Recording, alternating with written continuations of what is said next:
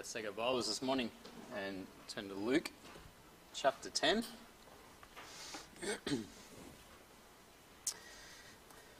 Luke chapter 10 this morning.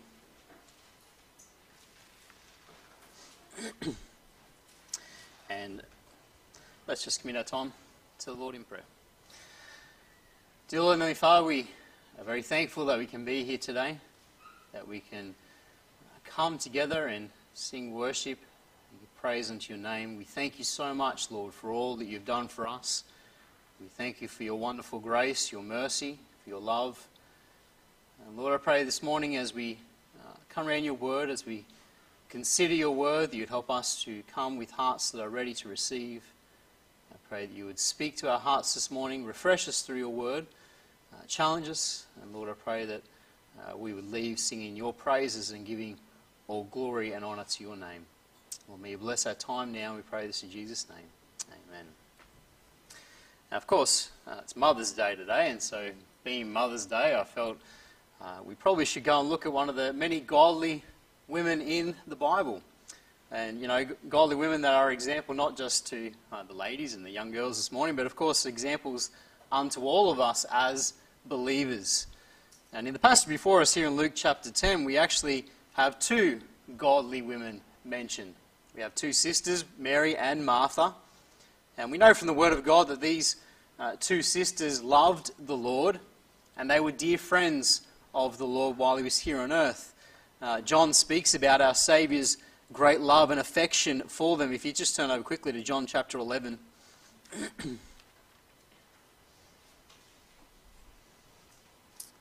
In John chapter 11, another passage where we see these two. Starting in verse 1, it says, "Now a certain man was sick, named Lazarus, of Bethany, the town of Mary and her sister Martha. It was that Mary which anointed the Lord with ointment and wiped his feet with her hair, whose brother Lazarus was sick. Therefore his sisters sent unto him, saying, Lord, behold, he whom thou lovest is sick. When Jesus heard that, he said, This sickness is not unto death, but for the glory of God, that the Son of God might be glorified thereby. Now Jesus loved Martha and her sister and Lazarus." So in John chapter 11, John speaks about this great affection the Lord had, not only for Lazarus, but also for Mary and Martha. These three, they were dear unto the Lord, and the Lord would frequently come and spend time in their home. They became dear friends to him. And Luke chapter 10 records one of those occasions when the Lord has come into their home, is visiting with them, and they have the opportunity to show him some hospitality. To not only him, but of course to his disciples as well. And we see that there in verse 38 of Luke chapter 10. It says, "Now it came to pass, as they went, that he entered into a certain village, and a certain woman named Martha received him into her house." And so Luke tells us that the Lord has arrived in this certain village, which we know from John chapter 11, which we just read, is Bethany. So he's arrived in Bethany, and he's been invited to come into the home of Mary and Martha. And verse 38 tells us that in particular, it's Martha who has received him into her house. And so it seems that Martha is the elder sister, that she's the one taking the lead here, inviting the Lord into their home. And so as the Lord is in their home, enjoying their hospitality, that we see the contrasting personalities and the contrasting actions of these two sisters. Their actions demonstrate to us clearly that both of them loved the Lord. That much is very clear. They both loved the Lord dearly, cared about him dearly. But as we'll see this morning, one of them lost sight of what was truly important. And so notice firstly we see devoted Mary. Devoted Mary. Look in verse 39. It says, "And she had a sister called Mary, which also sat at Jesus' feet and heard his word." Mary's introduced to us here in verse 39, and the very first thing that's said about her is that she is sitting at the feet of Jesus. So immediately what is made clear unto us is her devotion for the Lord. We see her leaving what she is doing to come and to sit and to listen at the feet of the Lord, to listen to his words. It says there at the end of verse 39, okay, it says, which also sat at Jesus' feet and heard his word. She's sitting there to listen to the Lord as he teaches. You know, sitting at someone's feet like Mary did here was the posture in those days of a disciple sitting at the feet of their teacher. It was the posture that they would take up. We see that in Acts chapter 22 where Paul is said to have been schooled at the feet of Gamaliel. Just turn over there to Acts 22 with me.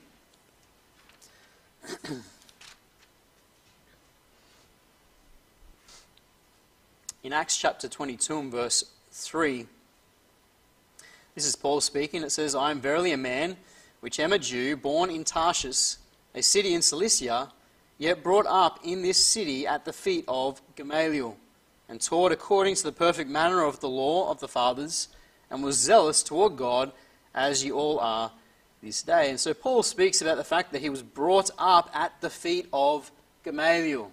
He was taught at his feet. And so Paul is referring to the fact that Gamaliel was the teacher and Paul was his disciple. Okay, he's talking about before he got saved. He was taught in the things of the Jewish law. And the whole idea is that the rabbi, the teacher, would sit on a raised platform and the students would sit around on the ground or on lower seats around the teacher. And that's what we see here. That's the idea here, as it says that Mary has come and sat at Jesus' feet. It's that idea that she's sitting as a disciple. She's sitting to learn from the master, from the teacher. And so what we see here is we see her devotion, don't we? We see her eagerness to listen to the Lord, her eagerness to receive his teaching, to drink in the Saviour's words. The commentator Morgan writes this. He says, Mary delighted to take the seat of a learner. She revelled in the truth Christ came to reveal and found her chief joy in sitting at his feet. You see, the point is, Mary was eager not to miss this opportunity that was before her. You know, she had the Lord in her own home. What a privilege. And she doesn't want to waste that privilege. She doesn't want to waste that opportunity. I mean, the Lord, the Master, the Messiah is in her home. Don't pass up that opportunity to sit and listen to what he has to say. That's her attitude here. She understands this privilege. She understands that she's not going to have him forever with her either. So she needs to take every chance she can. The commentator Butler writes this, Mary did not waste her opportunities. Christ would not be visiting their home like this for long. And if she failed to avail herself to hear Christ when he was present, she would soon have run out of opportunities to hear Christ. See, she understood that Christ was not going to be with them forever. And so you need to take every opportunity they could to sit and listen to him as he taught. You see, Mary here is a good steward, isn't she? She's a good steward of her time and a good steward of her opportunities that were before her. But I think it's important we also understand that Mary was not lazy. Okay? Mary was not just ignoring her responsibilities as a hostess. It's not as if as soon as the Lord came, that she just stopped serving. She's not doing anything. She knows Christ is coming. I'm going to sit down. I'm going to have a good time. I'm not going to do anything. I'm going to ignore all those responsibilities. It's not that she's sitting there ignoring Martha, as Martha is doing all the serving, as we'll see in a moment. The passage clearly indicates to us that Mary had been helping her sister. She had been serving. She had been preparing for the Saviour to come and the disciples to come into their home. She had been serving with Martha, but she understood there was a need to stop and to spend time listening to the Master. And we see two indications of this in the passage. The first of these is there in verse 39. It's that little word also. Verse 39 says, and she had a sister called Mary, which also sat at Jesus' feet and heard his word. Now that little word also there, okay, which also sat at Jesus' feet, that word also implies that this action of sitting to learn is in addition to something else. Okay, that's what the word also means, isn't it? Okay, as well as. Now it can either mean, of course, that she's sitting there as well as Martha. Well, we know Martha's not sitting there. Okay, so that's not what it's saying. And so what it's saying, when it says also, it's saying she was engaged in something else, but also she sat at the feet of Jesus. And verse 40 tells us what she had been doing before she came to sit and to listen. Verse 40 says, "But Martha was cumbered about with much serving, and came to him and said, Lord, dost thou not care that my sister hath left me to serve alone? Bid her therefore that she come help me." Martha says there, "My sister hath left me to serve alone." Vincent writes, the word translated hath left here is in the aorist tense. And it indicates that she had been assisting before this, but she was drawn off by the presence of the Lord. And so the indication from the passage is that she had been serving, but now also she sat at the feet of Jesus. It's a wonderful thing, isn't it? She wasn't lazy. It's not that she didn't do anything. She had been serving, but rather having done everything that was needful, everything that was necessary for that moment, she now has come to feed spiritually on the teachings of the Lord. She was not going to miss this great opportunity. And Mary here shows her great devotion to the Lord as she comes and she sits and listens to the Lord. You know, in contrast to Mary, we see secondly here distracted Martha. We have devoted Mary, we have distracted Martha. Look there in verse 40. It says, "But Martha was cumbered about with much serving, and came to him and said, Lord, dost thou not care that my sister hath left me to serve alone? Bid her therefore that she help me." Luke tells us that in contrast to Mary, Martha was cumbered about with much serving. And in these words, much serving, we get a glimpse of Martha's heart. You know, she was a wonderful woman. Make no mistake, Martha was a wonderful woman. She was given to hospitality. She loved to serve. We see her doing the same thing in other passages in the Word of God. Just go over to John chapter 12 with me quickly. In John 12, verse 1, it says, Then Jesus, 6 days before the Passover, came to Bethany, where Lazarus which had been dead, whom he had raised from the dead. There they made him a supper, and Martha served, but Lazarus was one of them that sat at the table with him. And the Lord's come to Bethany, and he's coming in, he's enjoying supper, and what does it say? Martha served. Constantly, this is the thing that's revealed about her. She loved to serve. She had a servant's heart. And that's her motivation here in Luke chapter 10. The reason she's rushing around serving is because she has this servant's heart. She wants to serve. She wants to do her best for the Lord. The Lord's in her home. She wants to give her best. And so she's rushing about, cumbered with much serving. That's the problem here. It's not the serving, it's the cumbered about with much serving. You see that word translated cumbered there in verse 40 where it says, "But Martha was cumbered about with much serving." That word cumbered is only found here in the New Testament. And the verb literally means to draw from around. And it's the idea of having your attention drawn away from something else. It's the idea of being distracted. Vincent writes this, Martha's attention, instead of centering around Jesus, was drawn hither and thither. You see, that was the problem. You know, her attention was drawn everywhere else but upon the Lord. It's the idea here that Martha was distracted by her much serving. It took all of her attention, it took all of her focus. You know, Martha, she was so determined to make sure that everything was perfect. You know, after all, she has the Lord in her home, and we can understand her earnest desire here, can't we? You know, she has the Lord in her home and his disciples, and so she is desiring here to make sure everything is perfect, everything is just right. The problem for Martha is that she's so intent on making sure everything is just right that she loses focus of the fact that Christ is in her home. She loses focus of that wonderful truth. She loses focus of what's really important, listening to the Lord. She neglects to spend time with him.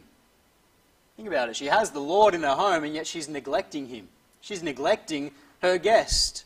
She's failing to spend time with him. She's missing the opportunity before her. Now, we said Mary showed herself to be a good steward, taking the opportunities. Martha, unfortunately, didn't. Commentator Butler writes this: Martha was not a good steward of her opportunities. She did not avail herself of the opportunity of sitting at the feet of Jesus and learning from him. And failing to use this opportunity caused much trouble for her. You see, serving is important. It is. Serving is important. But there is something far more important than that, and that is making sure that we're fed spiritually. You know, feeding upon the Lord, feeding upon his words, so that we might serve. But Martha was so distracted that she failed to see this.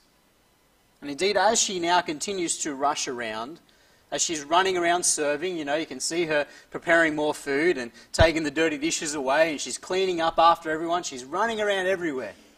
As she's continuing to run around serving, she becomes now increasingly annoyed. Because she's lost focus, she becomes now annoyed that Mary is no longer helping her. And so she rushes in and she complains to the Lord. We see that there in verse 40. It says, "But Martha was cumbered about with much serving, and came to him and said, Lord, dost thou not care that my sister hath left me to serve alone? Bid her therefore that she help me." She comes in now and she rudely, if you like, interrupts the Lord as he's teaching, interrupts the Lord, and she complains. And she makes two complaints here, and sadly the first complaint is actually against the Lord himself. She says there in verse 40, she says, "Lord, dost thou not care?" See that? She accuses the Lord, the Messiah, of not caring. Martha here for a moment, she forgets who she's talking to, doesn't she? She's become so distracted by all of her service, everything that she's doing, that she's forgotten who it is that she's talking to. It's the Messiah, it's the Lord. And she accuses him of not caring. The sad reality is that Martha was the one who had a problem with not caring. You see, she didn't care enough to stop what she was doing and sit down and listen to the Lord. She didn't care enough for her teaching. Her priorities were wrong, weren't they? Her priorities were out of order here. And her accusation against the Lord just highlights for us just how much she was distracted. She was cumbered about with much serving. But then she also accuses Mary, doesn't she? She accuses Mary of being idle. In those same words there in verse 40, she says, "Lord, dost thou not care that my sister hath left me to serve alone? Bid her therefore that she help me." She accuses Mary here of being idle, being lazy. She's left me to do everything on my own. In this complaint, Martha is actually criticizing Mary for the very thing that Mary was to be praised. She's criticizing Mary for her devotion to the Lord. Criticizing Mary for sitting at the feet of Jesus as a disciple and listening and learning of him. She's criticizing her sister for her devotion. It's sad to see Martha end up in this situation, isn't it? It's sad. Particularly when we consider her servant's heart and her great love for the Lord, which is evident throughout the passages where she is talked about. She loves the Lord. She has a servant's heart, and so it's sad to see her here accusing the Lord and then criticizing her sister. You see, there was nothing wrong with her wanting to do her best for the Lord. Nothing wrong with giving herself so earnestly to service. The problem was that she had forgotten to stop and spend time with the Lord. There was a spiritual opportunity before her, and she missed it. She squandered it. And so that brings us now thirdly to see the Lord's response. We've seen devoted Mary, distracted Martha, and we see the Lord's response in verse 41.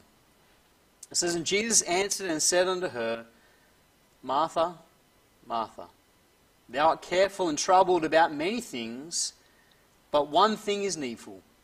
And Mary hath chosen that good part, which shall not be taken away from her." You know, when Martha was finished complaining, the Lord now graciously and lovingly responds.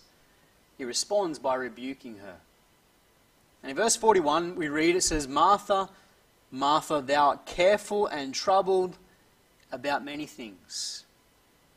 Now, as the Lord rebukes her here, this is not a stern, harsh rebuke. This is a loving, tender rebuke. And it's seen in the way the Lord addresses her by repeating her name. He says, Martha, Martha. Commentator Gill said this, calling her by her name and repeating it expresses great intimacy and friendship and much earnestness, and as it were pitying her present situation and circumstances. Now we can hear the Lord, can't we, saying her name with compassion. Martha, Martha. Now we can see him speaking softly, kindly under her, because you see, the Lord could see the distress on her face, couldn't he? He could see the stress she was under. He could see the frustration that she felt. And he, in love here, kindly rebukes her. And he addresses her problem here with the words, thou art careful and troubled about many things. This is the rebuke. This is her problem. He says, Martha, you're careful and you're troubled about many things. The first word there, careful, speaks of being anxious. It means to fret, to be worried. The Lord says you're anxious. You see, the Lord could see the stress that Martha had placed herself under. No one else was putting her under this stress. She put herself under this stress. She was becoming more and more anxious about all these things, these many things. You know, Martha had the Lord in her own house, sitting there speaking, sitting there talking. But instead of enjoying the presence of the Lord, instead of resting and enjoying having him there, feeding upon his words, being strengthened in her faith, instead she's full of anxious care about things that really didn't matter. They didn't matter in that point in time. She'd served, she'd put food on the table, now sit down and listen. She was missing an opportunity. She was anxious over all these things that didn't matter. They had no eternal value. The Lord then adds that also she was troubled about many things. The word troubled means disturbed. To be troubled in the mind, disquieted. And so the idea is that she had no peace within. She's anxious and she has no peace. Her mind is so preoccupied with all these temporal concerns, because that's what they were, temporal concerns. These many things have consumed her to the point that the joy is gone. There's no peace in her heart.